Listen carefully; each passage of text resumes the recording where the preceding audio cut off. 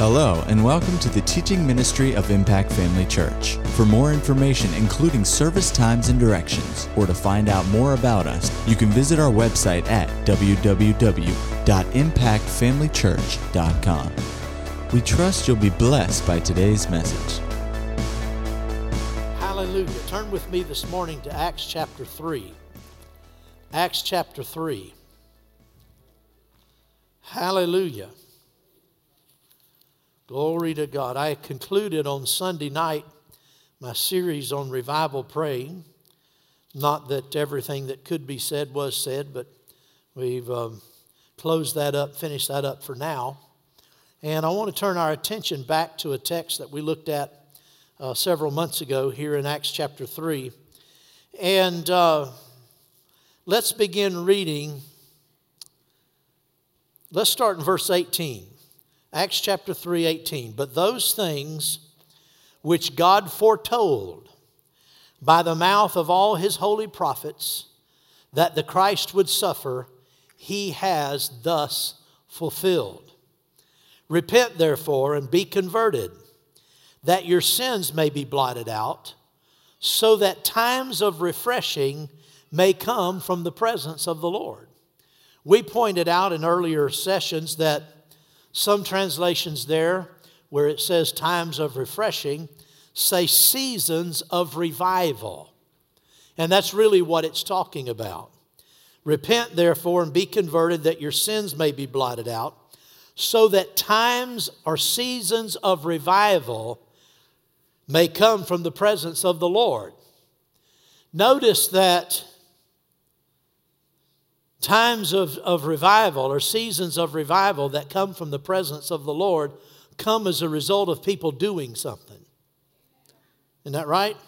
Repent, therefore, and be converted, so that times of refreshing or seasons of revival may come from the presence of the Lord. We pointed out that there are seasons of revival.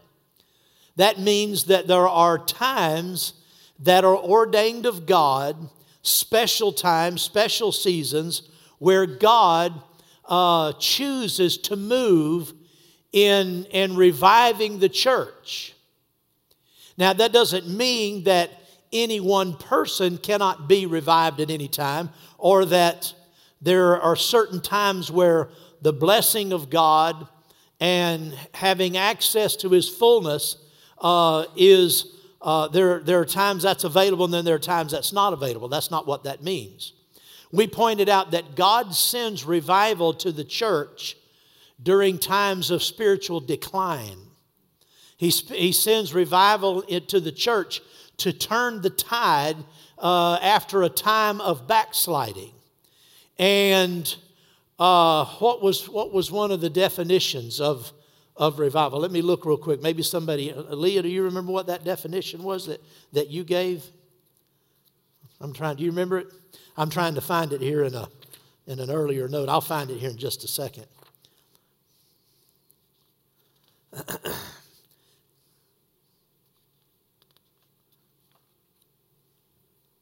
Yeah. One definition of the word revival is the growth of something or an increase in the activity of something after a long period of no growth or activity. One synonym is resuscitate, to bring back to a conscious or active state. So God sends times and seasons of revival to resuscitate, to bring the church back to a previous state of spirituality, of active growth and vibrancy. And we know this, that revival has to come from time to time because people always backslide. That doesn't mean that you have to always backslide. Doesn't mean that any one individual necessarily always backslides. But collectively, the body of Christ, just like Israel in the Old Testament, went through times of backsliding. It wasn't God's will. It wasn't God's plan. It wasn't because they had to, but because they stopped walking according to the Word and according to the precepts. They grew lazy and became indifferent and began to compromise with the people around them, and they drifted away from the Lord. They backslid, and then God would raise up prophets, and there would be a revival.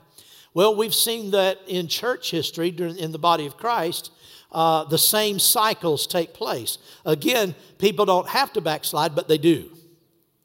And so when that happens, God sends revival. But revival doesn't just come automatically because the season is there. Revival doesn't just happen because it's time.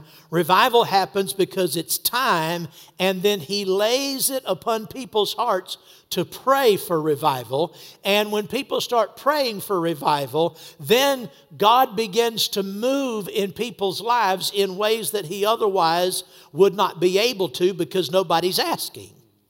But when we begin to ask, when we begin to call on God, when we begin to seek Him, then He begins to respond, and He starts stirring people who have drifted perhaps into indifference, and they're just not on fire like they used to be. He starts stirring a hunger up in them again.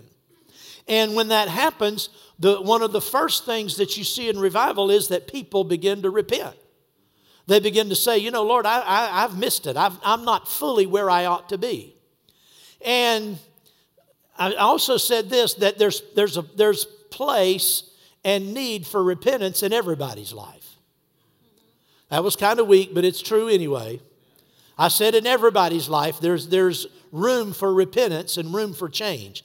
Unless, of course, you're one of those that if you lined your life up and laid your life up against every verse of Scripture, every exhortation, every encouragement, every word in the Bible, and your life perfectly lined up, then you would need to repent.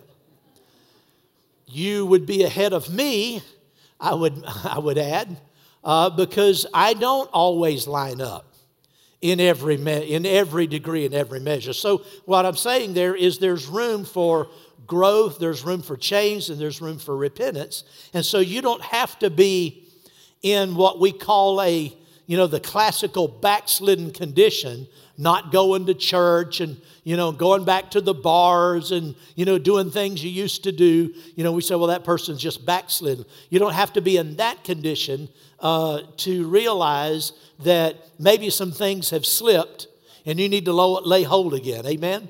So we talked about these seasons of revival. And thank God we're in a season of revival right now.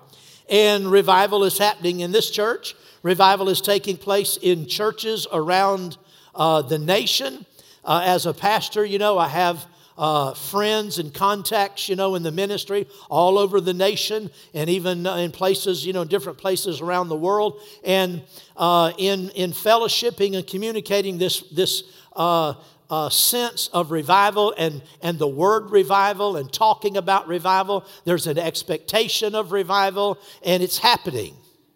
Thank God. It needs to grow. And so we're praying for that. Amen.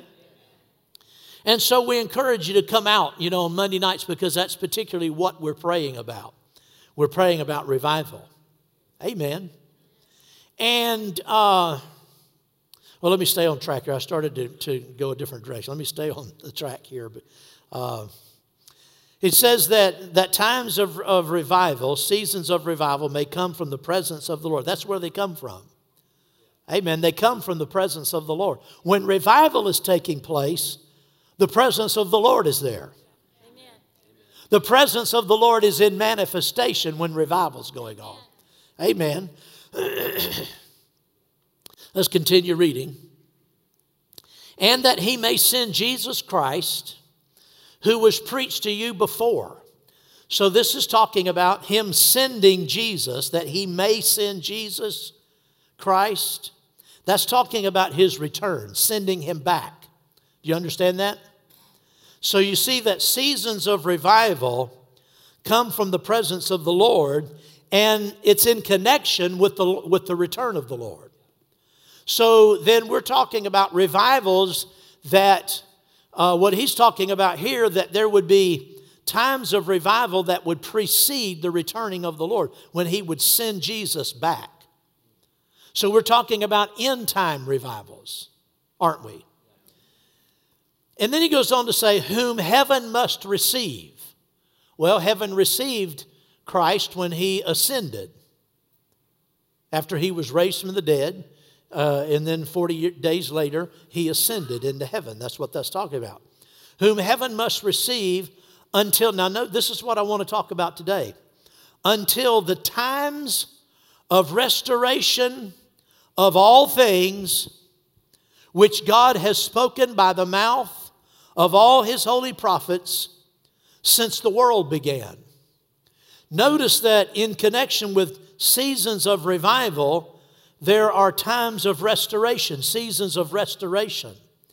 Times of revival, times of refreshing, times of restoration. And it says heaven must receive, talking about Christ, until the times of restoration. So this is telling me that times of restoration precede and are associated with the return of the Lord. Can you see that? Whom heaven must receive until. So Jesus stays in heaven, and he is not sent back, as it refers to in verse 20, until times of refreshing and times of restoration. So there are not only times of revival, but there are times of restoration. We should not only expect times of revival, but in association with times of revival, we should expect times of restoration. Well, restoration of what? Notice what he goes on to say. Times, heaven must receive Christ, he must stay in heaven, until the times of restoration of all things which God has spoken by the mouth of all his holy prophets since the world began. Well, that's a mouthful. Theologically and biblically, that covers a lot. I want you to point out, I want to point out to you so you'll notice this, that it's the time of restoration. What does the word restore mean?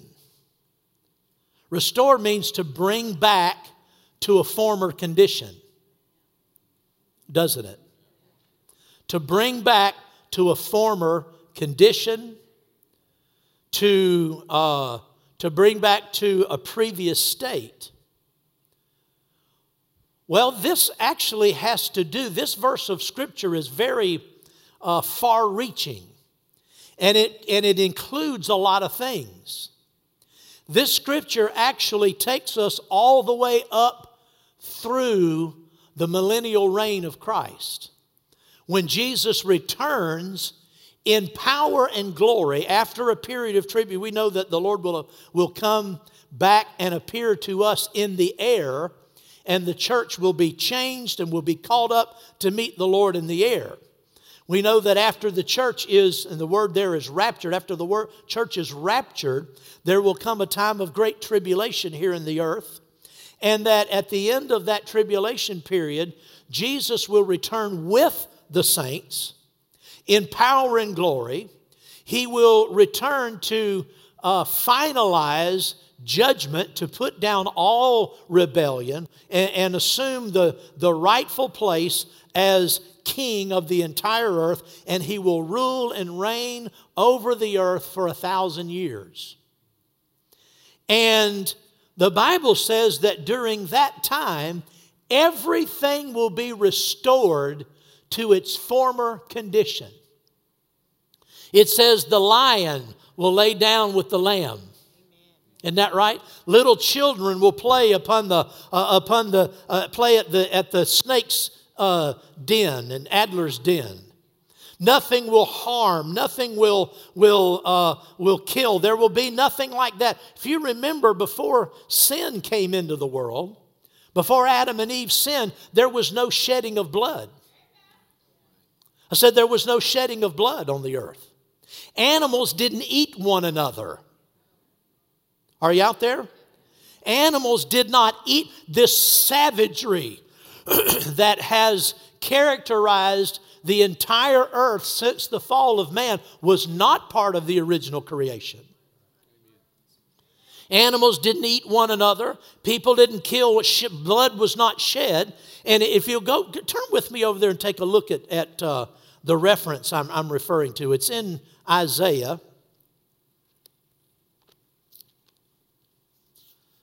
Let me get to it real quick.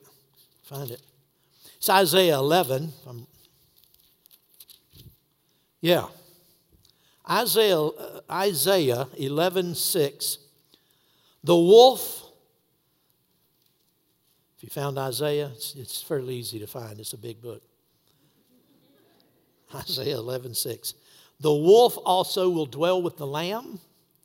The leopard shall lay down with the young goat. The calf and the young lion and the fatling together, and a little child shall lead them. The cow and the bear shall graze. Their young ones shall lie down together. The lion shall eat straw like the ox. The nursing child shall play on the cobra's hole. The weaned child shall put his hand in the viper's den. They shall not hurt nor destroy in all my holy mountain, for the earth shall be full of the knowledge of the Lord as the waters cover the sea. Whoo, glory. That's going to happen. So the time of restoration of all things that have been spoken by all the holy prophets since the world began, all of that will be restored. In other words, the full measure of God's plan for mankind. Now we know after the millennial reign, we know there will be a short period of time where the devil will be released again and go back and, out in the world and deceive. And then he will be locked into the lake of fire, and there will be the great white throne judgment. And then the Bible says there will be a new heavens and a new earth. We don't have a lot of information about the new heaven and new earth. We have a little bit of description of it, but we know it'll be we know that the people of God will reign during that time, be a part of that. We'll all have a part of it, but it'll be a new heaven, a new earth. That's not a restoration. That's new. What this passage let's go back to Acts again. What this is talking about is a restoration, a bringing back to its former state. And so that will culminate during the time of the millennial reign of Christ. Everything in this current earth, not the new earth, but the current earth, will be brought back to its former state. Does everybody see that? But now I want you to notice that verse 21 says, whom heaven must receive, and it does not say until the time of restoration. It says the times of restoration. The times, that's plural. It's not talking about one period of time. It's talking about several times of restoration. Can you see that? Just like there are times of revival, seasons of revival. We've had seasons of revival in the church in the past, and we've entered into another season of revival, and it's associated with the return of the Lord. But also in association with the return of the Lord are times of restoration. And we know that ultimately that restoration will include the millennial reign of Christ, where everything in the earth will be brought back to its original state. But what about the church? See, there's a time of restoration for the church. I said there's a time of restoration for the church.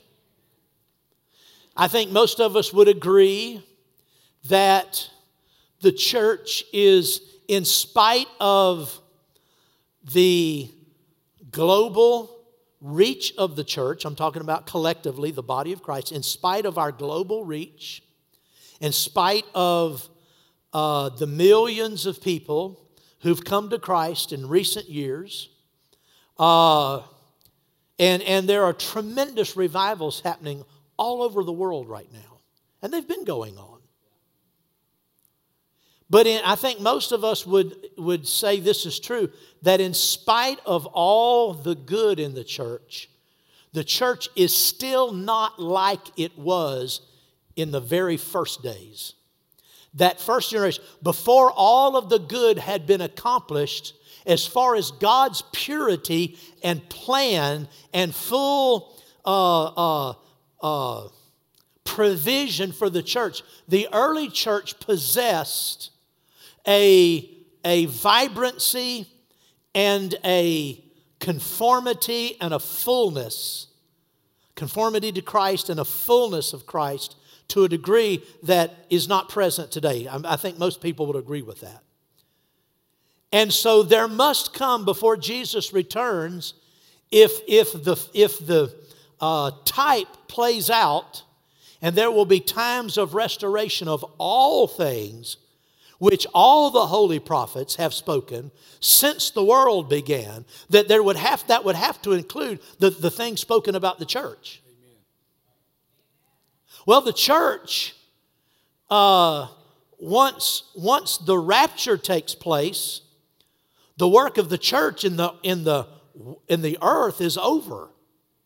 So whatever restoration there's going to be in the church has to take place before Jesus returns. And there must be a restoration of all things concerning the church that have ever been spoken by all the holy prophets since the world began. Ooh, glory. That means there has to be a restoration, and I want to focus on three things, though I don't profess this would be, the only three things, but three things that I think are important and I believe must come is there must be a restoration of the power of Christ. There must be a returning to the former state in the church, a return to the full demonstration of the power of Christ. Secondly, I believe there must come a restoration of the authority of Christ. Those are two different things, by the way. Two different things.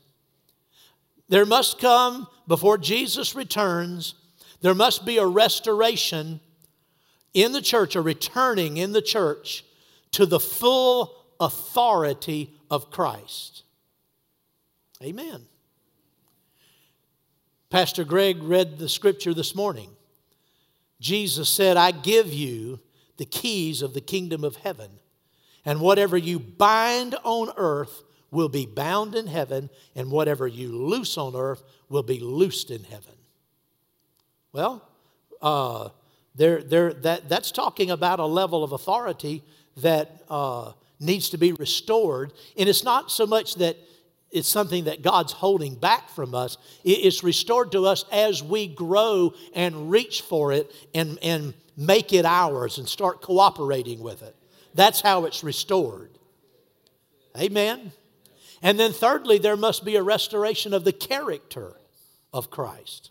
So we're going to focus on three things. There's a coming restoration of the power of Christ, the authority of Christ, and the character of Christ. Amen. Well, let's talk about the restoration of the character of Christ first, before we go any further. Go with me to Ephesians, and let's look at the 5th chapter of Ephesians.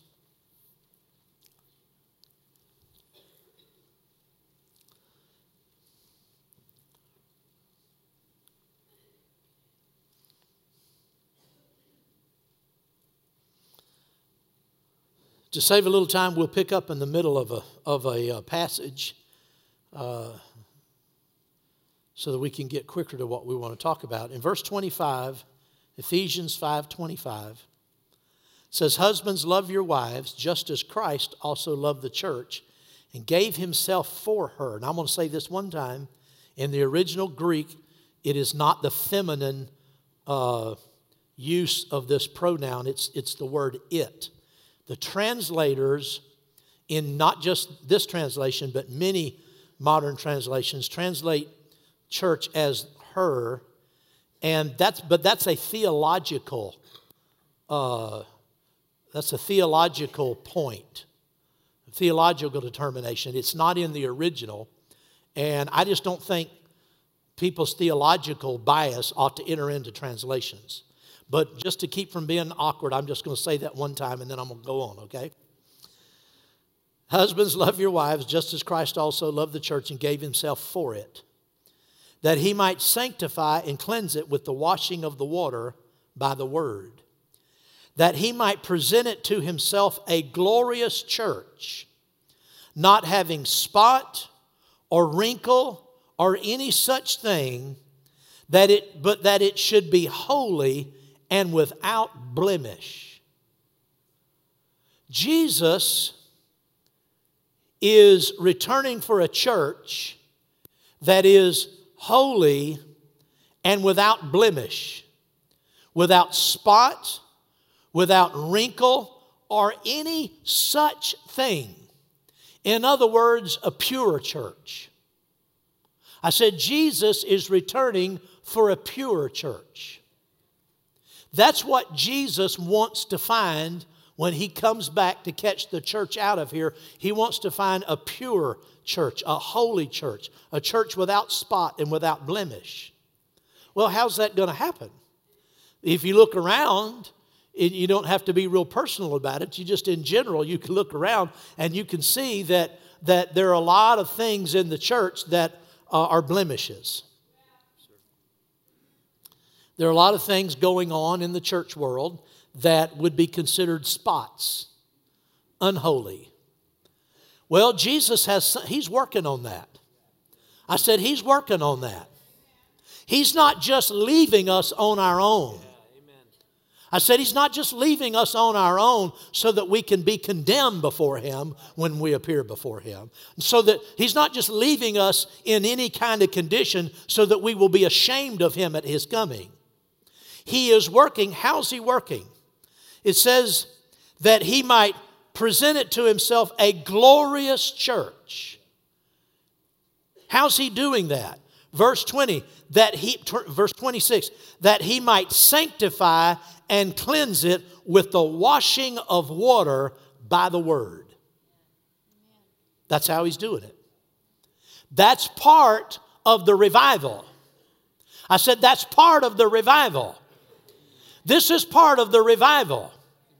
It's a restoration. It's reviving the church to come back to a place and a restoration of the character of Christ in the church. He is sanctifying and cleansing it. How? By the washing of water. We know that the Holy Spirit is typified by water all throughout the Bible. That Bible typifies the Holy Spirit. Jesus said that out of your innermost being will flow rivers of living water. And this he spoke of the Spirit. Remember that? So water is a type, all in the Old Testament and on the New Testament. And in the New Testament, they poured anointing oil. That's also a type of the Spirit. But they also poured water. A water is a type of the Spirit. And he said he will sanctify and cleanse the church by the washing of water. So the Holy Spirit actually washes. I said the Holy Spirit actually washes. The more full of the Spirit you become, the cleaner you'll become.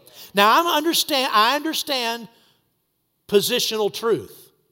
I understand that when you were born again, you were made a new creature in Christ, and in that new creation, you are perfect. You were created in Christ, like it says here in Ephesians. You were created in righteousness and true holiness. But you have to understand there are two kinds of truth. There's positional truth, and there's experiential truth or practical truth.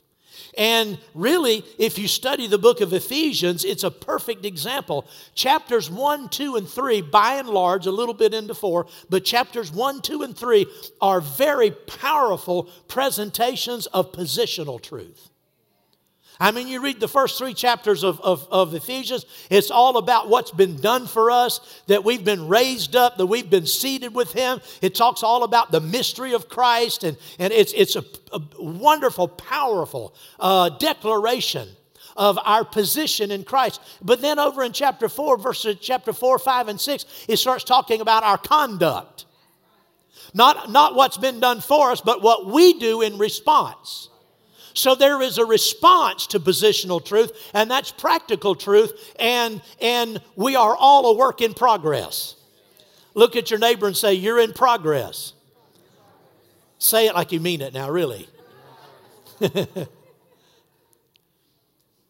But my point is that part of this is the washing of the water. When the Holy Spirit is poured out, when the Holy Spirit is ministering and flowing, and the body of Christ begins to really get saturated with the Holy Spirit. It's funny how without having to tell people, don't do this and don't do that, the more full of the Spirit people get, the cleaner they start living. Amen. Amen. That's the truth. I mean, the more of God you get in you, the more of the work of the Holy Spirit. You don't have to tell somebody, now you need to stop doing this, you need to stop going here, you need to stop going there. They just do it. Amen. That's why our church has never been a big one of preaching a clothesline doctrine. Or you know what I mean by that? Telling people how they're supposed to dress and how they're supposed to look and where they're supposed to go. We don't do that. I preach the truth. Don't misunderstand me. But I have great patience for people who are determined to do right, even if they're not doing right at the time. I mean, I don't mind it when people come to our church and you know, maybe it's a man and a woman. They come to church, and this happens a lot these days. They're not even married. I find out they're living together. Well, I don't stop them at the door and say, well, you can't come in here. You know, you're living in adultery. No, let them come and let them hear. And I've seen God work in their life, and I've seen them make decisions. You know what? I need to clean myself up. We need to straighten things out. Now, someone who just wants to come to church and live in their sin and flaunt their sin and say, you know, I go to church and God's happy with me and I'm happy with him and it's no big deal. Well, now that's wrong. That's a wrong spirit. But when people you get people full of the Holy Ghost and they'll make their own changes. Had a young woman come to me one time a few years ago, and she said, Pastor, she was a young woman in her early 20s. Can I talk to you? And I said, sure. She said, I think I need to quit my job and get a new job. I said, is that right? Why do you think that? She said, well, I'm a stripper.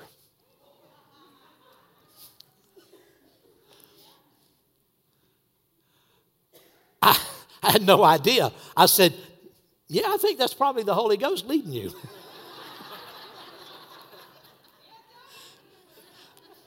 See, she's stripping on Saturday night and then coming to church on Sunday morning and get more and more of God in her life until eventually she said, you know, I can't continue to do what I do on Saturday night. I've got more of God in me now, and it's outweighing the other things, and something's going to have to give, and the stripping's going to give.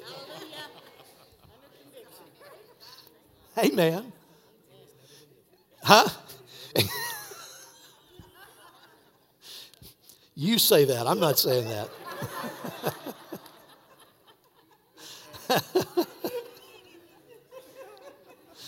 Praise the Lord. There's a washing of the water of the Holy Ghost. Listen, don't be afraid when the Holy Spirit starts dealing with you about things. When he starts drawing you closer to the Lord, when he starts shining a light on things in your life that don't quite measure, it doesn't have to be something extreme like this, but something that doesn't measure up in your life. Don't be afraid of that. He's getting you ready for the return of the Lord. I said he's getting you ready for the return of the Lord so that you won't be ashamed of him he won't be ashamed of you, and you won't be ashamed in his presence at his coming. Amen? It's getting you ready. And you would just automatically acknowledge that if the Lord's returning, he's going to try to get us ready. He's not just going to come and just, you know, knock us in the head and come to rebuke us. He's sanctifying the church, cleansing the church with the washing of the water And then notice what it says, the washing of the water by the word. The washing of the water by the word. The more the Holy Spirit, let me say it like this, the stronger the Holy Spirit in your life, the more He'll point you to the Word. The more real the Word of God will become. The more it'll control your life. The more precious, the more valuable, the more concerned you will be, the more determined, I should say, you will be to live according to the Word of God. There's a reason why in the last 30, 40 years, there's been a strong movement called the Word movement. Why was that? It was to get people accustomed to putting the Word first. Not tradition, not what grandma said, not what somebody else said, but what does the Word say? What does the Bible say? He was getting us ready for putting the Word first, and then the Spirit comes and begins to wash us by the Word. Oh, glory to God. Hallelujah. There's a restoration of the character of Christ. Praise God. Well, we'll stop here. We've said enough for today. We'll go on and next time talk about it more. Thank God, there is a restoration coming. Amen. Hallelujah. Glory to God. A restoration. It's underway, praise God. The revival is creating and will bring about the restoration that needs to come of all that has been spoken, of all that has been declared about the church, the glorious church. Woo. One scripture I quoted this morning a little while ago in Ephesians 1, where it talks about Christ was made the head over everything for the church. And it says, which is His body, which the church is His body. The church is the fullness of Him who fills all in all. The church is the fullness of Christ. Did you know Christ is not complete without the church? Christ, in the plan of God, decided to take all believers and baptize all those who would believe in Him, all people who would be born again by the Spirit. Part of the process of new birth is to recreate, but also to join them or baptize them into Christ's body. And so He's the head, we're the body. The head and the body can't live without each other. Isn't that right? I said the head and the body can't live without each other. The head and the body can't function apart from one another.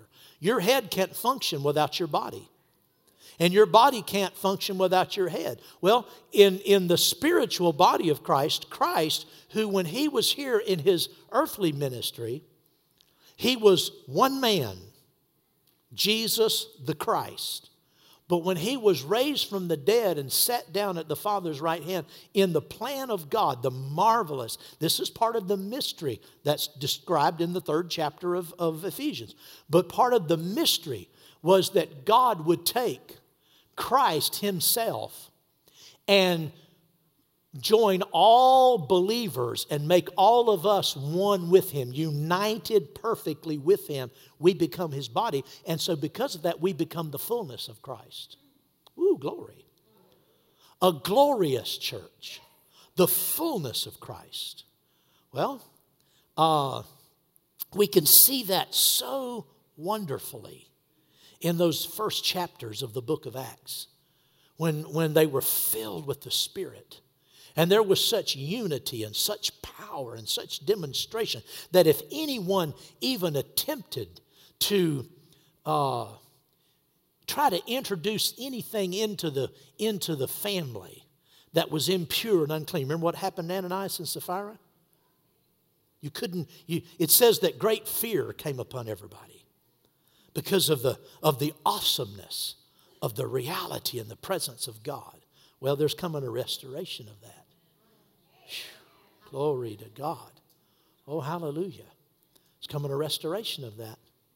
all of that glory, all of that holiness. Amen. You think, well, I don't know how I can participate in that.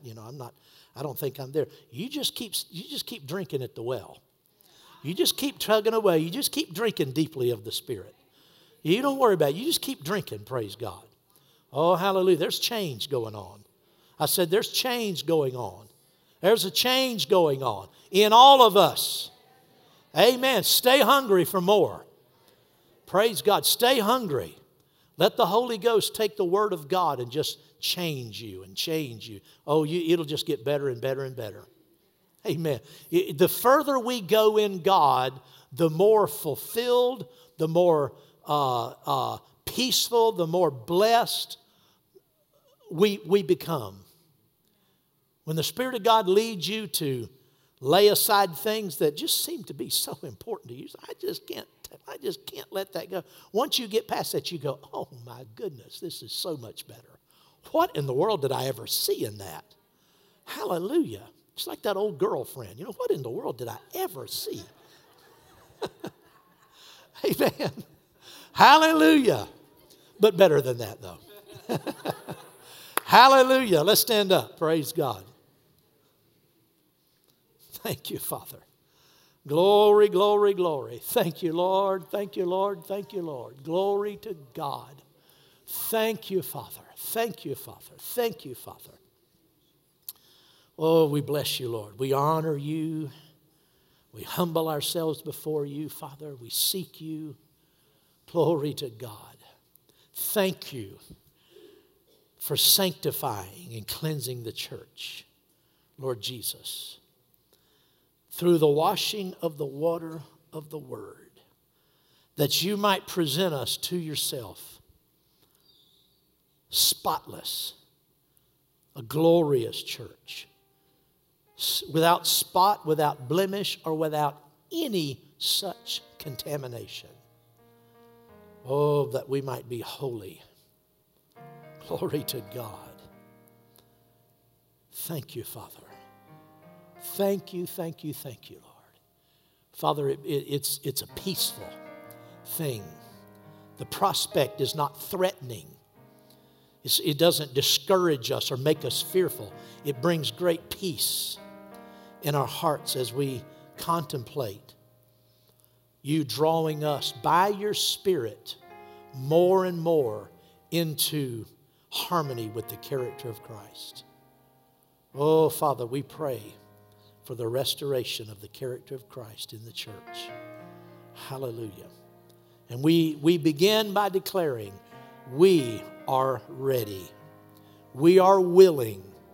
We are submitted, Father. Do in us what you need to do. Work in us how you want to work. Have your way in us, Lord. Father, that we might be ready at the Lord's return. That we might go out with joy to meet Him. Not being ashamed, but go out in full assurance of faith. Glory to God. Oh, thank you, Father. We pray these things in the wonderful name of Jesus. Glory to God. Hallelujah.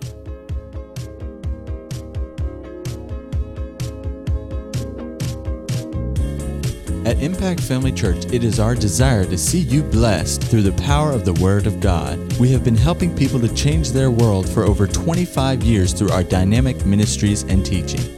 If you are going to be in the North Central Florida area and are interested in attending our services, or just want more information about us, you can visit us online at www.impactfamilychurch.com.